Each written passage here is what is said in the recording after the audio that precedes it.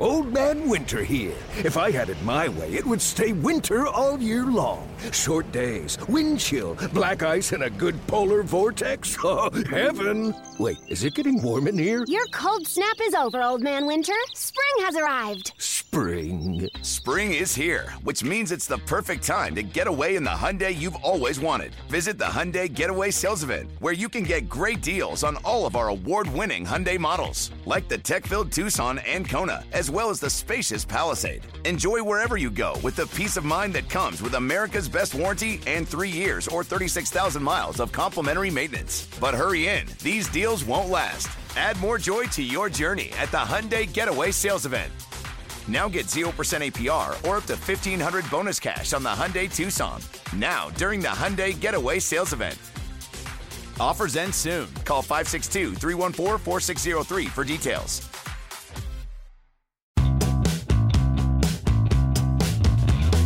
I'm Mark Feinsand, executive reporter for MLB.com. Welcome to the Executive Access Podcast. Baseball is back as teams around the majors are preparing for the 2020 season in their respective summer camps. With that, we return with all new episodes of Executive Access, during which we'll chat with some of the decision makers around the game. Travis Williams got his start in the sports world as an attorney, working for a law firm that represented several sports franchises, including the Pirates. He went on to work for the NHL's Penguins for a decade, becoming the team's chief operating officer while overseeing the development of the team's new arena in Pittsburgh. A stint with the New York Islanders followed, but Williams jumped to the baseball world last year, becoming the Pirates team president. I had a chance to sit down with Williams at the Pirates spring facility in Bradenton, Florida, before camps were shut down due to the coronavirus pandemic. We discussed his move to the baseball world, how his experience in the NHL will help him with the Pirates, the experience of both a general manager and managerial search, and much more. I hope you enjoyed this conversation with Pirates team president, Travis Williams. Travis, you were born in Indiana. You went to high school in Indiana and Missouri. What was your favorite sport and your favorite team as a child? Favorite sport for me was definitely baseball. First love, played it from t-ball on all the way through high school. The one thing that was really interesting was I grew up in the eastern side of the state of Indiana, which if you were from that side of the state, you were a Reds fan. If you were from the north and west, you were a Cubs fan. So I was blessed in the 70s, growing up in the 70s, of being a fan of the Big Red Machine and Pete Rose, Johnny Bench, all those guys. Enjoyed watching them growing up with my dad and my grandfather. And then in addition to that, then moved to St. Louis in middle school through my early high school years, and went there, which was in the 80s, early 80s, and grew up there for a while, and obviously became a fan of the St. Louis Cardinals growing up there. And those were great years, watching Ozzie Smith and Willie McGee and Vince Coleman and those guys. Obviously had a great run at that point. And then I moved to Pennsylvania, actually my senior year in high school, and obviously went to college then at Penn State and law school in Pittsburgh. But during the late 80s was the Bonilla Bonds era. So I had a great run of baseball in the first 20 to 25 years of my life. That's interesting. That's a lot of different experiences with different clubs. Exactly. In high school, you played football, basketball, baseball, golf, tennis, obviously very athletic. You went to Penn State, law school at Duquesne. Was a career in sports something you were considering at the time? No, I really didn't. For me, I was, obviously I loved sports. I had played a lot, but didn't really think that there was an opportunity to obviously play. I had athletic ability, but not quite the athletic ability to get me to play in the pros. Could have probably played D3 football or baseball, but chose to go to Penn State and really focus on academics, and then went on to Duquesne Law School and had a great time there in terms of finding out what I wanted to do. And for me, it was really focusing on corporate transactional law, which is where I started my career. And so a lot of my practice early on there was around corporate law as opposed to sports. Although I did get an entree into sports through that. So you worked at Reed Smith in Pittsburgh for Yes. more than a decade. You were a partner there. You represented several sports franchises, including the Pirates, as well as some regional sports networks and other sports-related businesses. What was your initial experience working within the realm of professional sports like? It was interesting. It was I'll give you the exact situation which launched my career in sports. I had done a summer internship with Reed Smith between my second and third year law school, and kind of formulated my thoughts around doing corporate transactional law, mergers and acquisitions, commercial lending, those kind of transactional type of aspects of practicing law. And when I came back, I was working in the corporate law department, and that was the time when Kevin McClatchy bought the Pittsburgh Pirates. Was over the course of the prior summer. So the first full season that we represented the Pirates as outside counsel was when I came back as a first-year associate. And it was interesting because I got a phone call literally within the first 2 weeks that I was there from a senior partner who had represented Kevin on the transaction, said, hey, we're now representing them on day-to-day legal work. There's some sponsorship agreements. Nobody in the firm has really done anything around this space.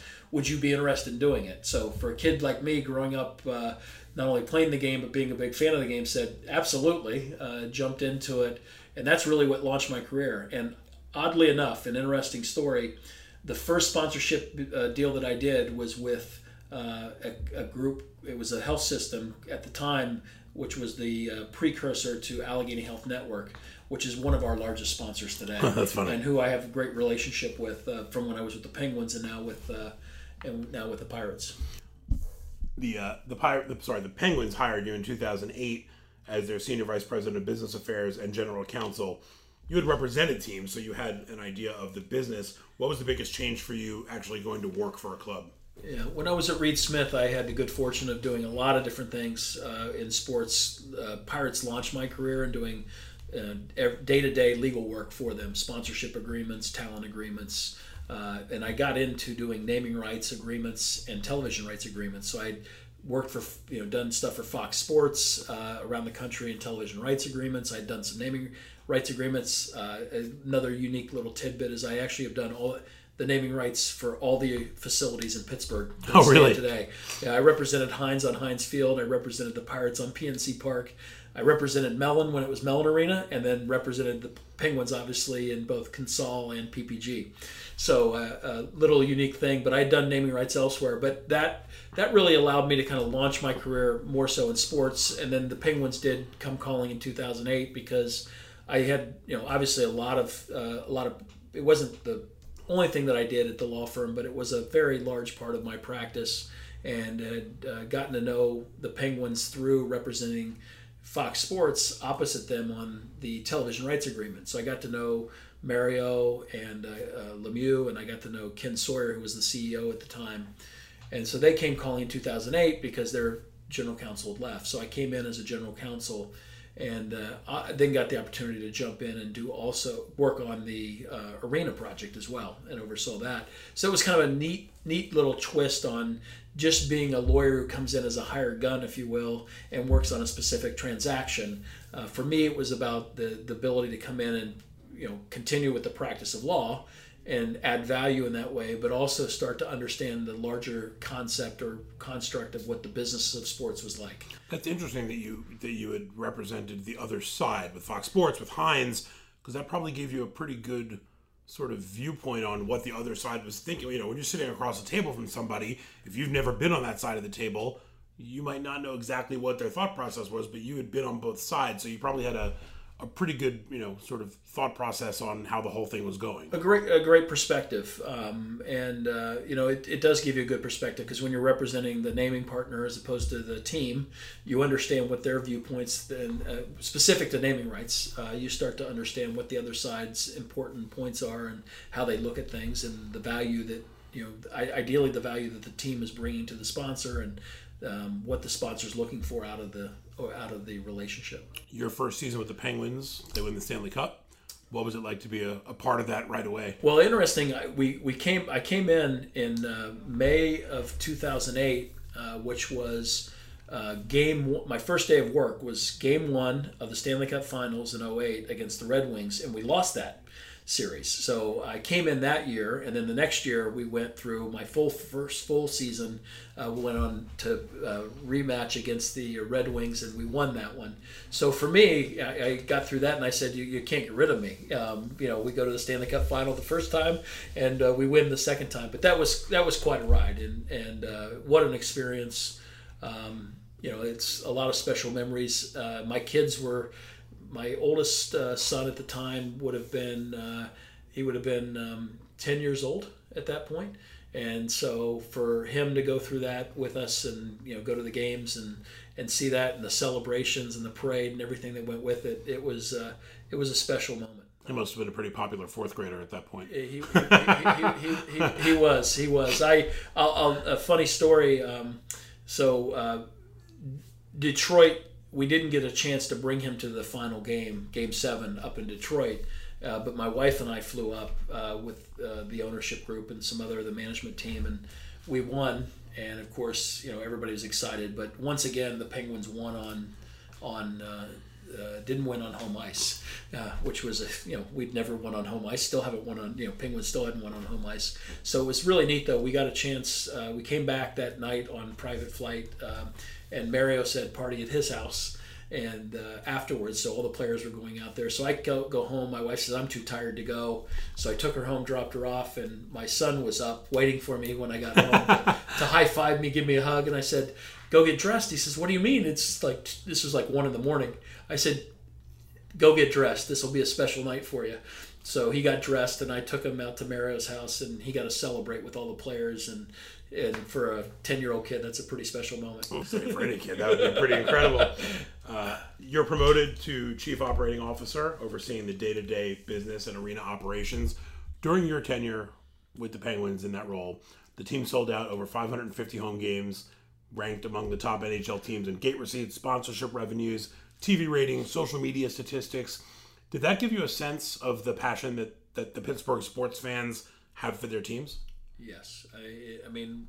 And obviously you guys were doing well, which helps. But... Yeah, I mean, obviously, I tell everybody, and I learned this early on in my career, the on the field or on the surface, on the ice, on the field, whatever you call it, that the product matters. And, that does matter. And ideally in this business, though, you get to a point where you can hopefully minimize the peaks and valleys of how the team performance is by building really good relationships with your fans and really good relationships with your partners where you're providing value to them regardless of how the outcome is. And so that's something that we all, I think, in my role, I think that's something we all aspire to. I had the good fortune, I mean, you threw out a lot of great statistics there.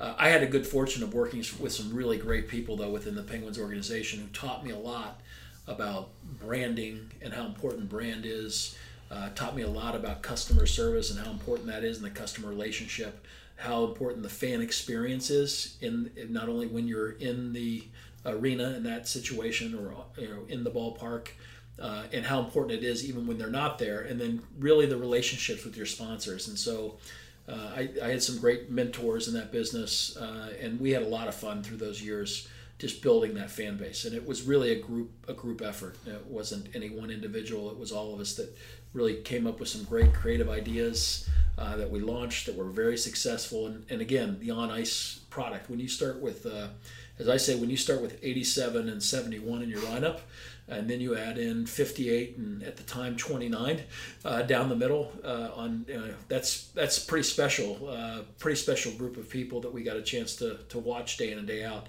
Pittsburgh fans too. What I've realized too is we're really spoiled in Pittsburgh.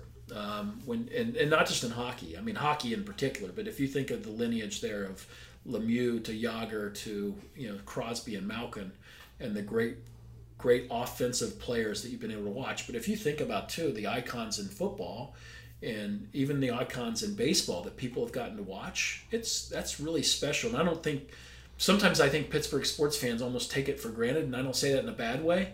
I just think they've been so spoiled by it that it's an embarrassment of riches in some respects of what Pittsburgh sports fans. And I think that's what's really a big part of why sports is so important to people, is that they've got a chance to see some greatness, and they expect greatness out of their teams.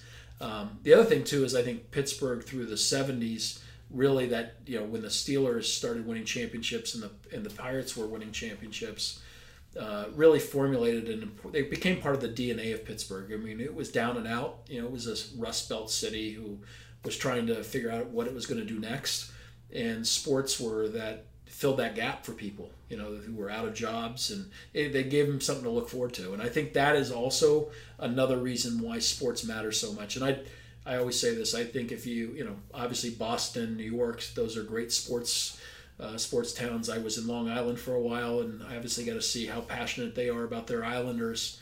But I think at the end of the day, I'd put Pittsburgh up against most cities in terms of how much sports matter and how much they care about winning.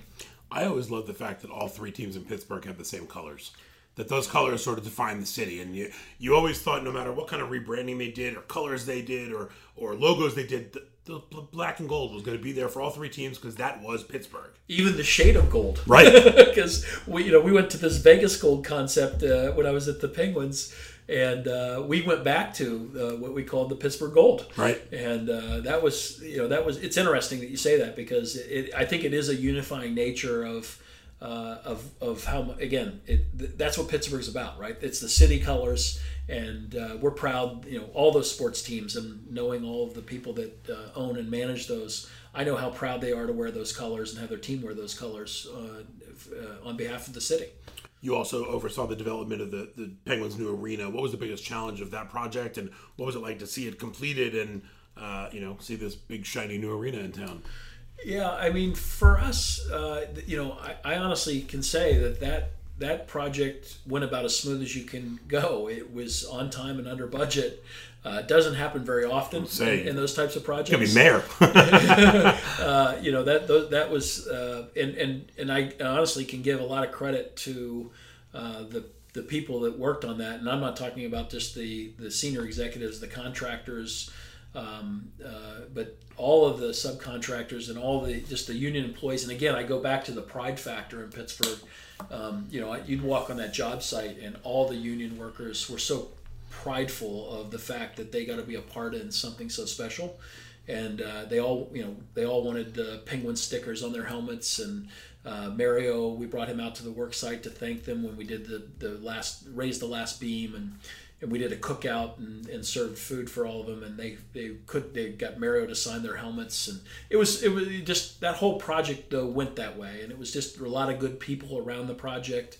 The challenge. The challenge for us, honestly, was more about, was just more about making sure that our brand, the Penguins brand, was represented properly in there, and that was the thing that we constantly just wanted to make sure that what we stood for and the essence of our brand was built into the overall design, and that it was always and I wouldn't say a challenge. It was just a challenge we gave ourselves. And really important, and I don't think you necessarily see that in all the facilities, is how do they represent their brand in there, and how does the customer experience represent their brand? After a decade with the Penguins, you mentioned before you went to Long Island up in New York to go work for the New York Islanders as their president of business operations. They're widely considered the third team in the New York area. The Devils have won 3 or 4 cups, and the Rangers obviously have been the number one team. I grew up going to Islander games, so I'm well aware of the reputation they've had through the years, since their little mini dynasty back in the 80s. What was appealing to you about leaving a team that had won 3 Stanley Cups and had the success that the Penguins did to go work for a team like the Islanders? Yeah, you're not the first person to ask that question. I've had several people say, "What were you thinking? You went from a Stanley Cup winning team on a regular basis to one that was obviously trying to reinvent itself on the ice." And the commitment of that ownership group to bring Lou Lamoriello and Barry Trotz, I give them a ton of credit. They made, I think, the right moves there, and it's obviously paying dividends on the ice. And I think that was important to show the fan base on Long Island and in New York in general that they were committed to bringing a winner there, especially as they were getting ready to move into a new facility. But for me, what was most appealing was a couple things. I think number one, I like challenges. When we went to the Penguins in 2000, I went there in 2008. The arena was in the deal was cut, but the arena hadn't been built yet. There was a lot of challenges there. Television rights deal was going to be coming up to be renegotiated. Development opportunity across the street and creating that. So there was a lot of things there that were very similar to what was going to be ahead of the Islanders at Belmont Arena site, And then, so that was number one. And for me, it was just, the ability to kind of build a front office from scratch after taking over the business operations from the Barclays folks who, they, as part of taking, when I moved there, we took all the business operations back, doing ticketing, marketing, all of that. So building that from scratch, working on the arena project, that challenge in general was really appealing. Also appealing was the fact of all the talent that was around the table that I would get a chance to be exposed to and work with. And you think of the Oakview Group and Tim Lewicki and Irving Azoff, who are titans of that industry in both sports and entertainment. Got a chance to work with the folks from the Mets, the Wilpon family, because they were the owner's representative on the project for the new building. And so, Jeff Wilpon and his team there, great people, and obviously doing some great things in the industry around building facilities or being a part of construction of facilities.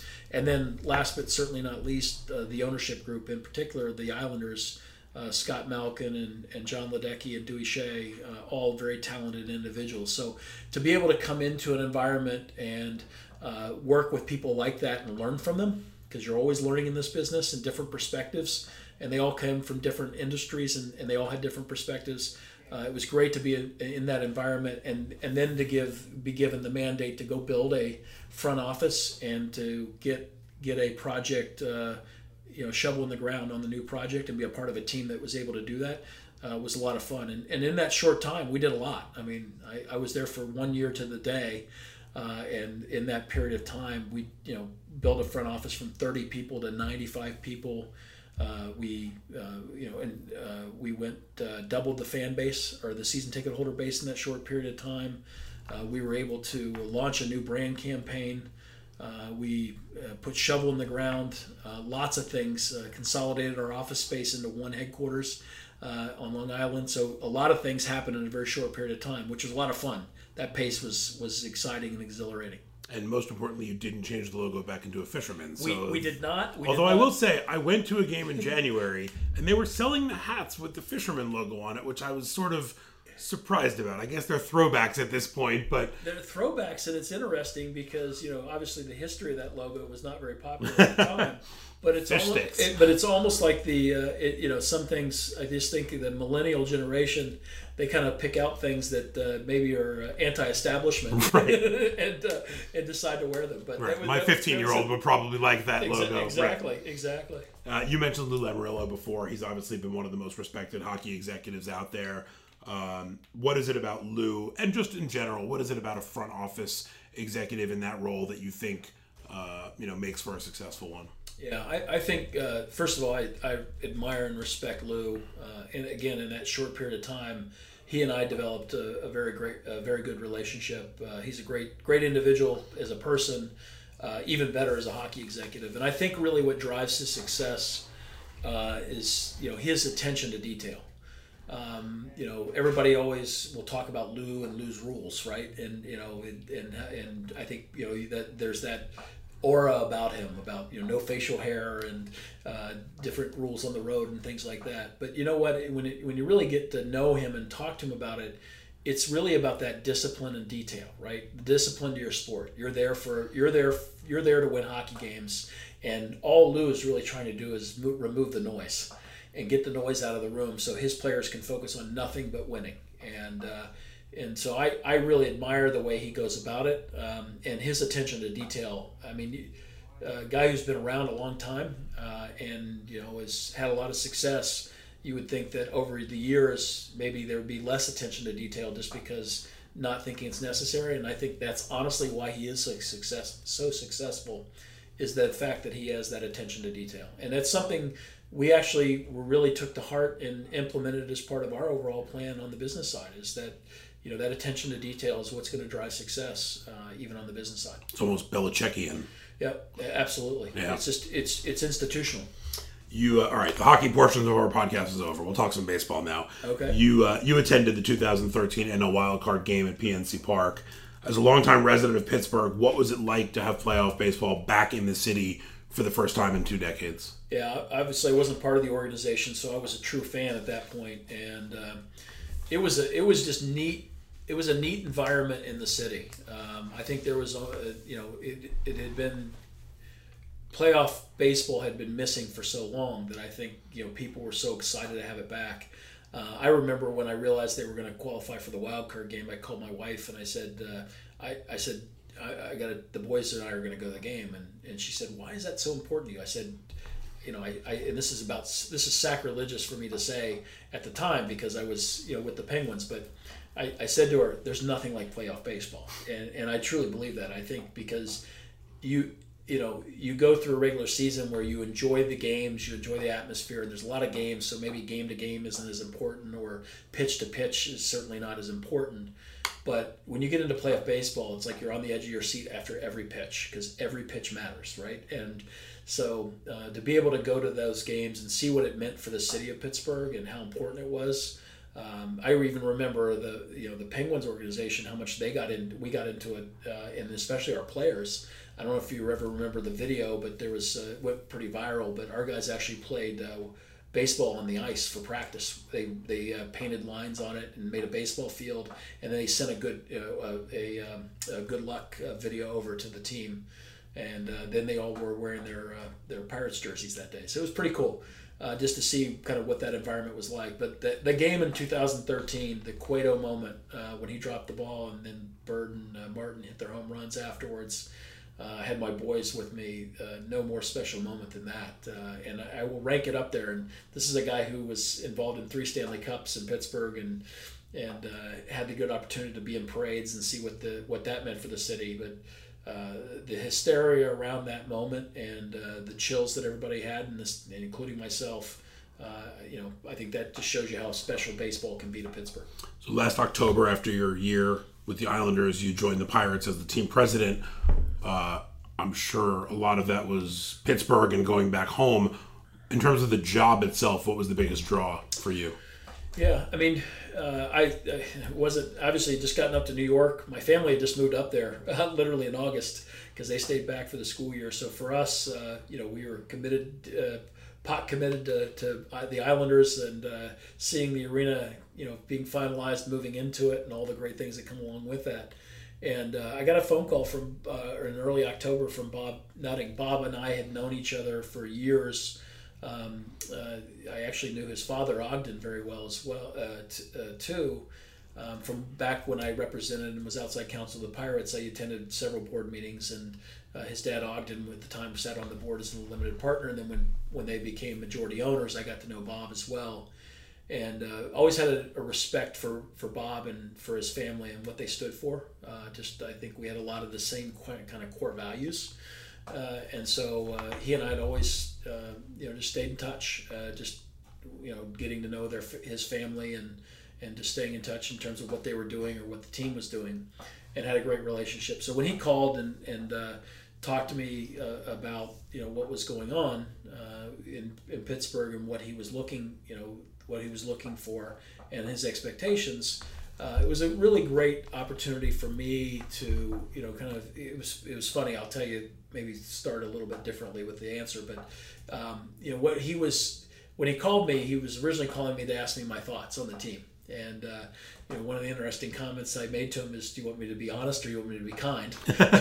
and I said, "Here's my thoughts." And I ran through and told him, I said, "Here's what I think the team needs to be doing. And I think this is going to be, the way that you can forge a path." And so he said, "Why don't you come here and help me out?" And it was a complete surprise to me, but a welcome one. Certainly flattered and honored that he would think of me in that role and that position, and with the skills that I bring to the table to be able to turn it around. So the only question I really had in that conversation for him is, "Are you committed to winning?" And that was a real focal point for me, was around, is there a commitment to win there? Because if there's not, then, we all come with different expectations to every job, but at the end of the day, we all want to win. And Bob's answer was very clearly yes. Our conversation, gave me all the comfort that I needed. Certainly wasn't going to move back to Pittsburgh, after having a great success in Pittsburgh with the Penguins, in a great position with the Islanders. I needed to know that, and so it was clear to me. And we had a very short conversation about all the other stuff, and we worked it out. And I couldn't wait to get back to Pittsburgh. I mean, Pittsburgh at the end of the day is really, my city, my team. Pirates are my team, and baseball is my love. And so the opportunity to come back and be a part of something special here, which I believe we're at the start of something special in terms of turning it around. Having worked in hockey as long as you did, was there any hesitation about trying to shift everything you had learned there into a new sport? Or from the business side, if you know how to market a team, if you know how to run a team or market a team or business operations, that can translate. It's not as much as trying to be like a baseball operations executive moving to another team, which is rare, or certainly much rarer. Yeah, I think, moving back into the Pittsburgh market, yes, there was a transition from hockey to baseball. And I think from that perspective, I didn't have as much concern about that because I knew at the end of the day, I just need to find the right person who was going to be able to run the day-to-day business or baseball operations, right? And so that was a really important aspect of just knowing that I was going to be able to rely on somebody to do that. And looking at the model that I came from, which was the Penguins, David Morehouse did that very effectively, where he oversaw both sides. But David was not a hockey guy, and so he managed very well of bringing in good hockey minds, early Ray Shero, and then ultimately Jim Rutherford when we made the transition.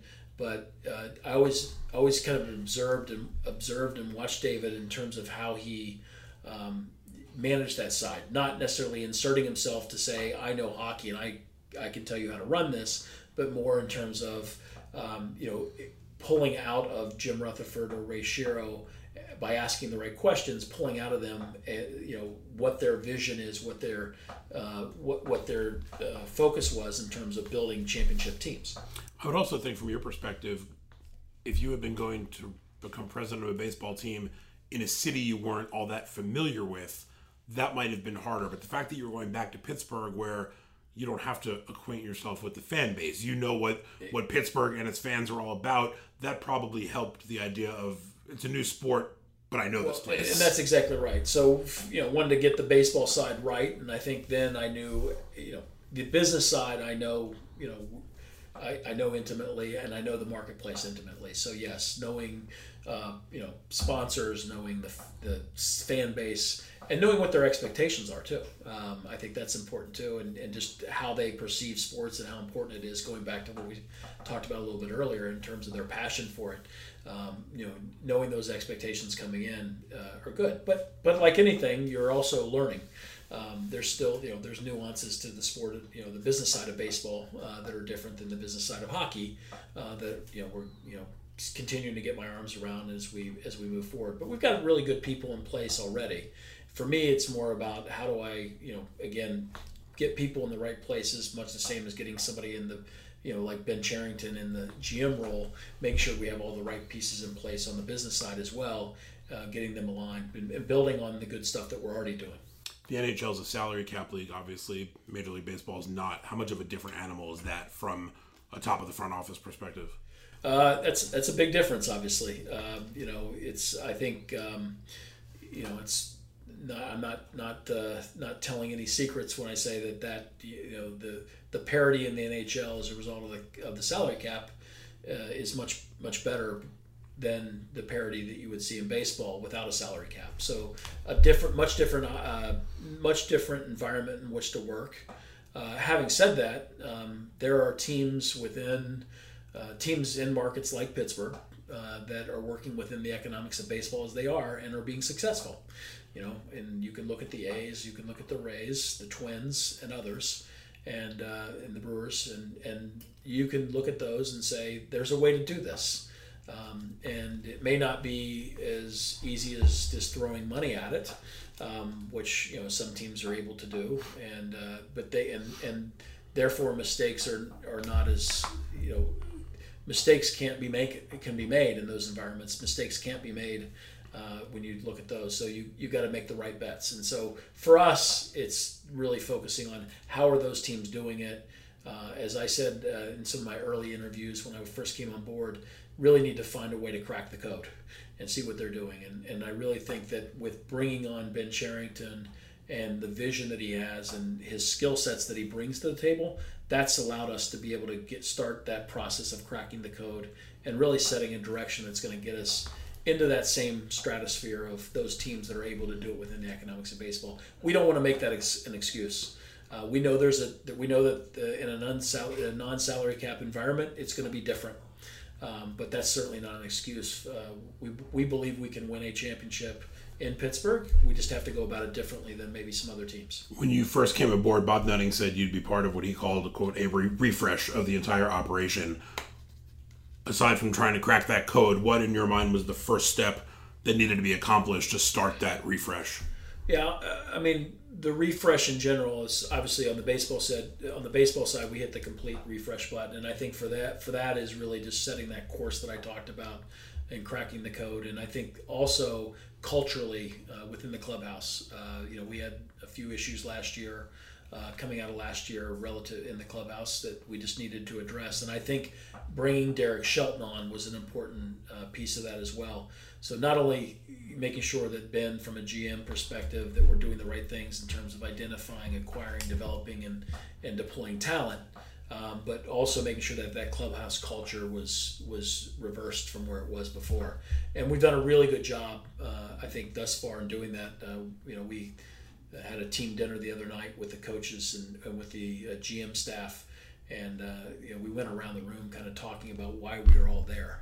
And what I found interesting was twofold. One is, no matter whether those members of the coaching staff that had been there before or whether they were new, you couldn't tell the difference. That's how well they had already come together. It was as though they had been together for 10 years. Right. Really cohesive group already. And I think the other part is observing the output of all of what they've been doing thus far in spring training and seeing the player reaction to it. And I had a conversation with one of the players the other day, and one of the first things he said is, I feel like I'm back in high school again playing baseball. I'm having a ton of fun, but I'm learning every day. And that's enthusiastic to me, as I'm observing kind of that refresh on the baseball side. On the business side, really just jumping in and getting my arms around kind of what's been happening to date and what are the things that we can immediately turn around and change. There's low-hanging fruit that we can, just things we can do better and get better at, and then setting the long-term vision on the business side as well as to what do we aspire to be. And for me, a lot of that is just the focus on the fan experience and the corporate relationships. Those are the two things that I think are most important to the success of a business side of any sports team, is how are you engaging with your fans, making sure that they have an optimal experience when they're at the ballpark or when they're engaging with you outside the ballpark, whether that be through social media, whether that be through digital media, through your television broadcast or your radio broadcast. All of those things are engagements with your fan, and you just need to make sure that, again, going back to the Lou Lamoriello principle of paying attention to detail and really making sure that you understand that they're there for an experience with you. And sometimes you only get one shot at that. Some people only come one time a year. Season ticket holders come, let's say, 75% of the time to games, or 50% of the time. You get multiple opportunities, but you also need to make sure that every time they're there, they're having the same quality experience. So for us, it's a lot about that, and that is can translate into many different things. It translates, and this is really, we're diving deep into all aspects of this, but it's from this time that they pick up the phone and call their sales rep, or they get online in order to buy a ticket. It's from the point in time when they leave their driveway on their drive in to the point in time where they're parking, and making sure that the parking lot attendant treats them with the utmost respect. It's from the moment they walk in the door, and do they have to wait a long time in the line, or do they get frustrated with that, to the food options that they have and the lines in the food options, to the merchandise options they have and how much time they have to spend there, to the entertainment that we bring into the ballpark. All of those things are things that we are leaving no stone unturned, and making sure we take deep dives into all of them, and just getting better every day at each of those aspects of the overall fan experience. One of your first duties after coming aboard was conducting a search for a general manager. Yeah. You reportedly had a list of 50 candidates, whittled it down to 12, ultimately hired Ben Cherington. As somebody who hadn't worked in baseball, what was that process like for you, and what ultimately made Ben the right guy for the job? the process was interesting. I had gone through this process in hockey when we were searching for a replacement for Ray Shero. And so David and I worked together, obviously very closely with Mario Lemieux and Ron Burkle in that process. But David and I kind of ran that process on behalf of the team. And so for me, I kind of had a sense of how to go through it. And the key part of that is you really start from the beginning of what are the characteristics you're looking for before you even go out and do the search. And so, Bob and I spent a lot of time as to what we were really looking for. And for us, it was somebody that, understood what I would call the new era of baseball in terms of what it takes to win in a market like Pittsburgh, and, who's really good at that identification, acquisition, development, deployment of talent. And we had the good fortune of going through and meeting a lot of different candidates there. And we talked to, a lot of candidates in both in person and by phone. And for me, I also got the opportunity to go out and talk to GMs and other front office personnel from a lot of different organizations, even to get that list assembled. We worked with a headhunter, but at Korn Ferry, but that as we went through that process, it was almost like baseball 101, 201 for me, and really to get my arms around kind of the modern era of baseball and how that all plays together, and how the people that you're looking at, what their touch points are with the modern era of baseball, and how they've really been a part of the actual process of learning how baseball is changing today, or were they just in an organization, not necessarily a part of that change. And what I really admired most about Ben is, he did come obviously from a big market team where he was a former GM, and that was, a lot of people would say, well, is that going to translate well in Pittsburgh? But I think where Ben was really successful in Boston were in the areas that were going to be really important to Pittsburgh. I mean, it was the cultivating a talent within the system, much more than just what he did in the free agency market. And so I think that was really important to us as we factored that in. And we looked at, we looked at other, GMs from other organizations that have been successful in small markets. I think bringing Derek on, having been in the Rays organization and the Twins organization, is an additive value to that, and bringing a lot of what those, not only the culture of those organizations, but a lot of the techniques and the innovation that they are using in order to develop players in particular, especially at the major league level, which I think was one area that we needed to focus on and improve. I think what he brought to the table from that perspective was additive to what Ben already had. So that was a really interesting process, going through both the GM and the coaching search, learning a lot about baseball in a very short period of time, and talking to executives around the league, which I think you can always learn day in and day out from talking to a lot of great baseball minds. But when it really came down to it, not only was that skill set that I talked about that I think Ben was good, but I'll circle back to one thing. For me, having not been in baseball, but knowing that our goal is to win a championship, Ben has been in that seat before. He's been a GM. So that was really the tipping point at the end of the day, was he had been in baseball, he was a GM before, he had been a part of winning organization.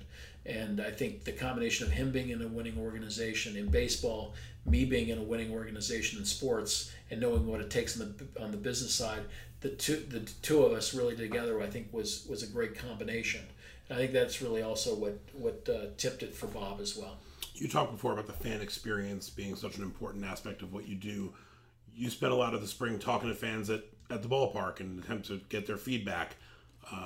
How important is it to interact with fans and get that feedback and hear it straight from them? I think, the first part of being good at the customer experience is listening to the customer. And I think, for me, that's just really sitting down in multiple different environments and listening to them. So I did a lot of walking around the spring training facility at Pirate City and here at LECOM, just talking to fans and really understanding from their perspective, what is it that we're not doing that they would love to see. Obviously, you hear a lot of, we want a winner on the field, and we understand that, and we're certainly working on that. But also just listening to about their experience. What's going well for them. Or they have a great experience with one of our sales reps. I like to hear that so that we can make sure that sales rep understands what they're doing is important, and they need to continue that. Maybe they don't like the food options and they would like to see more of a certain type of food. It's any number of things that going back to what I said earlier about all the touch points along the way that are important in terms of that overall journey for the fan. Making sure that people are happy and really listening to hear what they have to say about that.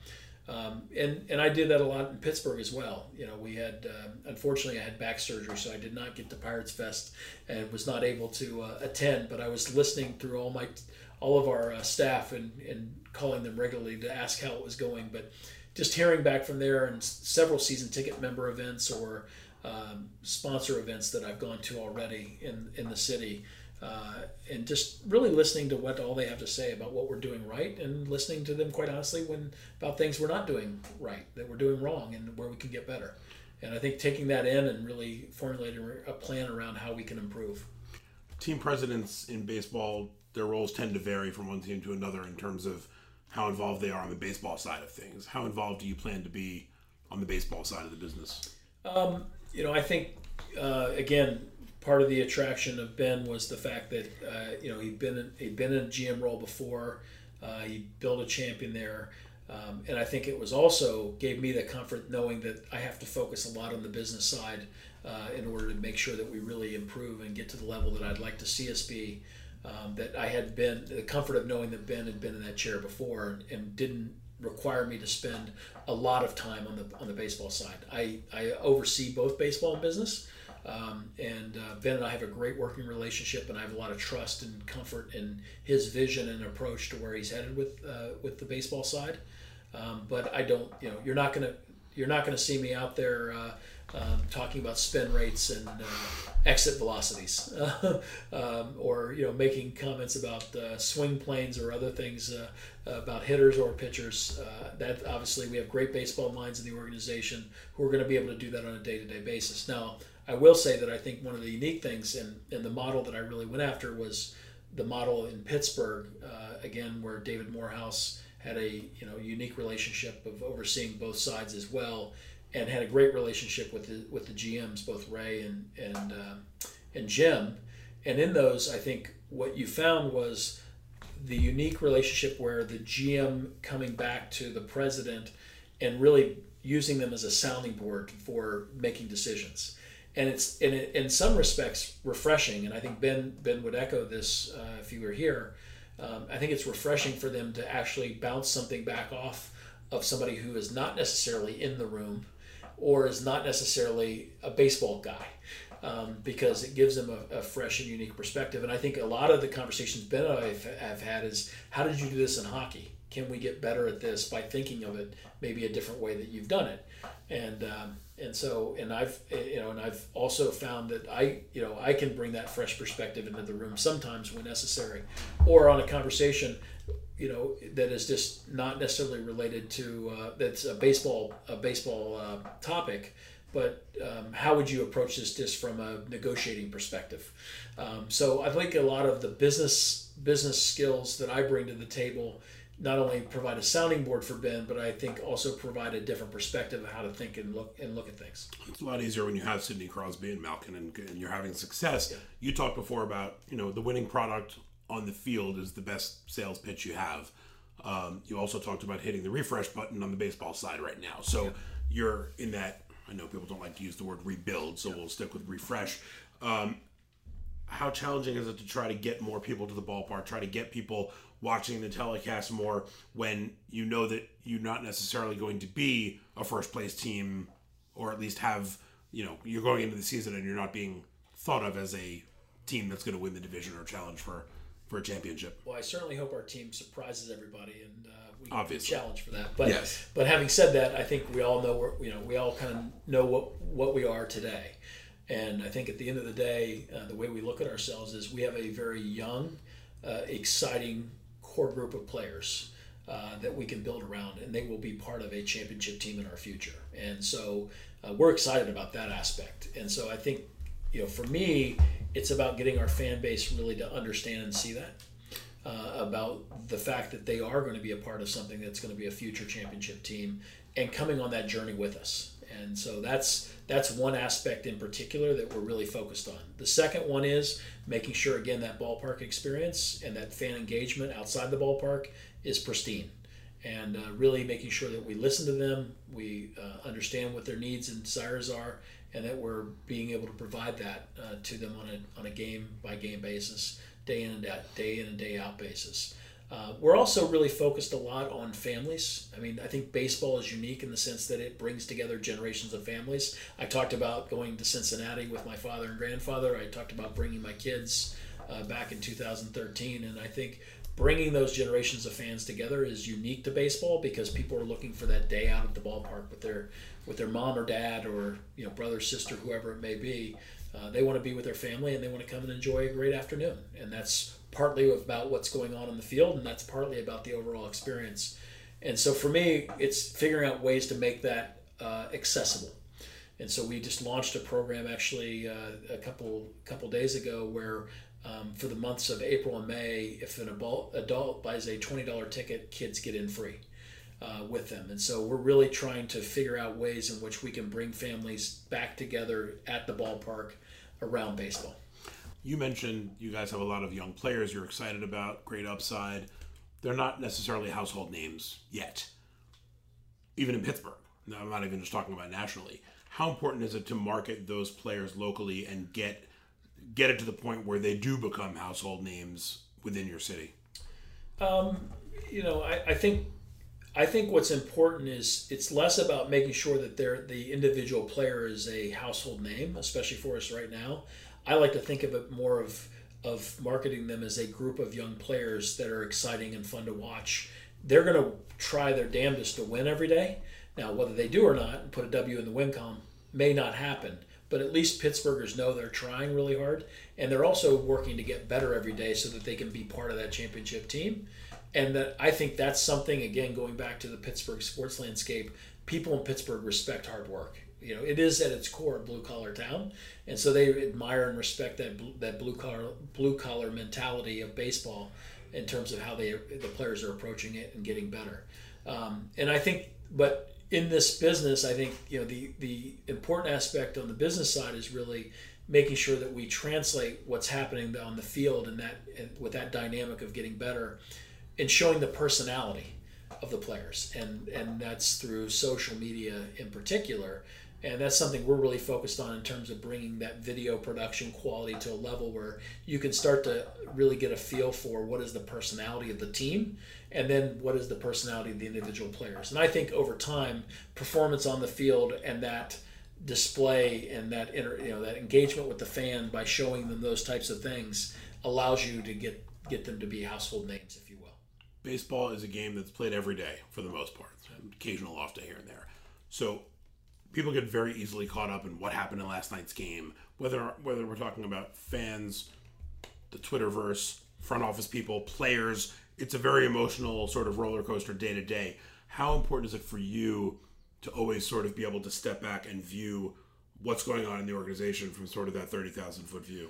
I think you have to, because if you don't, I think you and I found this even at the Penguins, like you go on a losing streak of 4 or 5 games and you think the sky is falling, right? And you play a little Chicken Little, and it's really important to step back and keep the context, because if you don't, I think you fall into you dive into the rabbit hole of the specific topic, which can be truly a rabbit hole sometimes, and so you want to make sure, especially if you're managing it from a brand perspective, making sure that fans continually remember that you're progressing and getting better, that you're always striving to win a championship, and showing that aspect as opposed to diving into a run of 3 games where maybe we just had a tough go of it.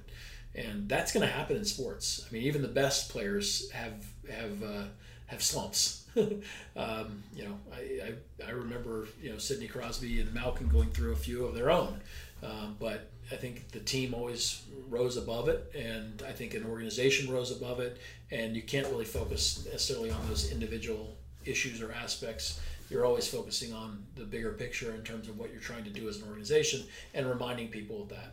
And again, I go back to baseball. It's even more important from our perspective of that experience can hopefully override, maybe a not so great experience or not so great outcome on the field. You were part of 3 parades with the Penguins, have 3 rings, got to hoist the Stanley Cup a few times. The Steelers have won 2 Super Bowls in the past 15 years.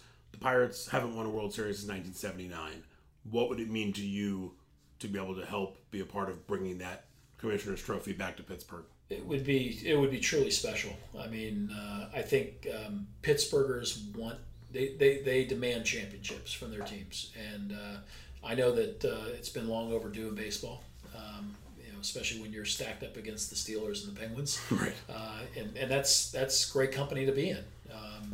I tell Bob that all the time. I said we're in great company in Pittsburgh in terms of we have 2 franchises that have been able to do it on a continuous basis and have done it more recently.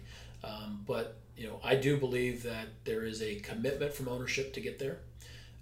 I firmly and strongly believe that with myself and the team that we put in place with Ben and Derek and with what we're assembling on the business side, that we will be able to bring back a championship to Pittsburgh, and we will be able to play meaningful games again late in the year. And I think that's what Pittsburgh wants to see.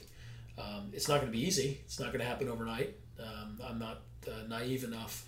And I know that, quite honestly, we won 3 Stanley Cups in Pittsburgh, and I don't think anybody that was a part of those 3 Stanley Cup championship teams would lie to you that puck luck matters. And I think in baseball, the bounce of the ball matters, if you will. And I think, we'll have to overcome some of that as well. And, God willing, we'll be able to bring one back to Pittsburgh. But I think at the end of the day, Pittsburgh demands that. I think they want it. I think the baseball fans in Pittsburgh are waiting for it, and they'll come out in droves to support us. So for me, it would be a really special moment if we could take that Cueto moment and that I was able to be a part of as a fan. If we can take that and replicate that further into the off season, I think that would be a really special opportunity. And to be able to do have a parade in Pittsburgh that's for the baseball team would be great. We got a lot of work ahead of us, but we're up to the challenge, and we're excited. And as always, there'd be a lot of black and gold there. There would absolutely be a lot of black and gold, exactly. Travis, I really appreciate the time. Thank you very much. Thank you. Many thanks to Travis Williams for taking the time to sit down for this week's episode of Executive Access. In our next episode, I'll be joined by Phillies Assistant General Manager Ned Rice.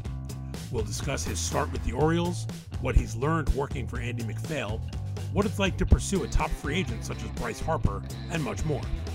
You can search for Executive Access on Apple Podcasts, Spotify, Google Play, Art19, or wherever else you listen to podcasts. So be sure to subscribe and enjoy these conversations all season long. If you like what you hear, leave us a review while you're at it. We always appreciate those. And be sure to spread the word and tell all the baseball fans in your life about Executive Access. Until next time, I'm Mark Feinsand. Stay safe, everybody.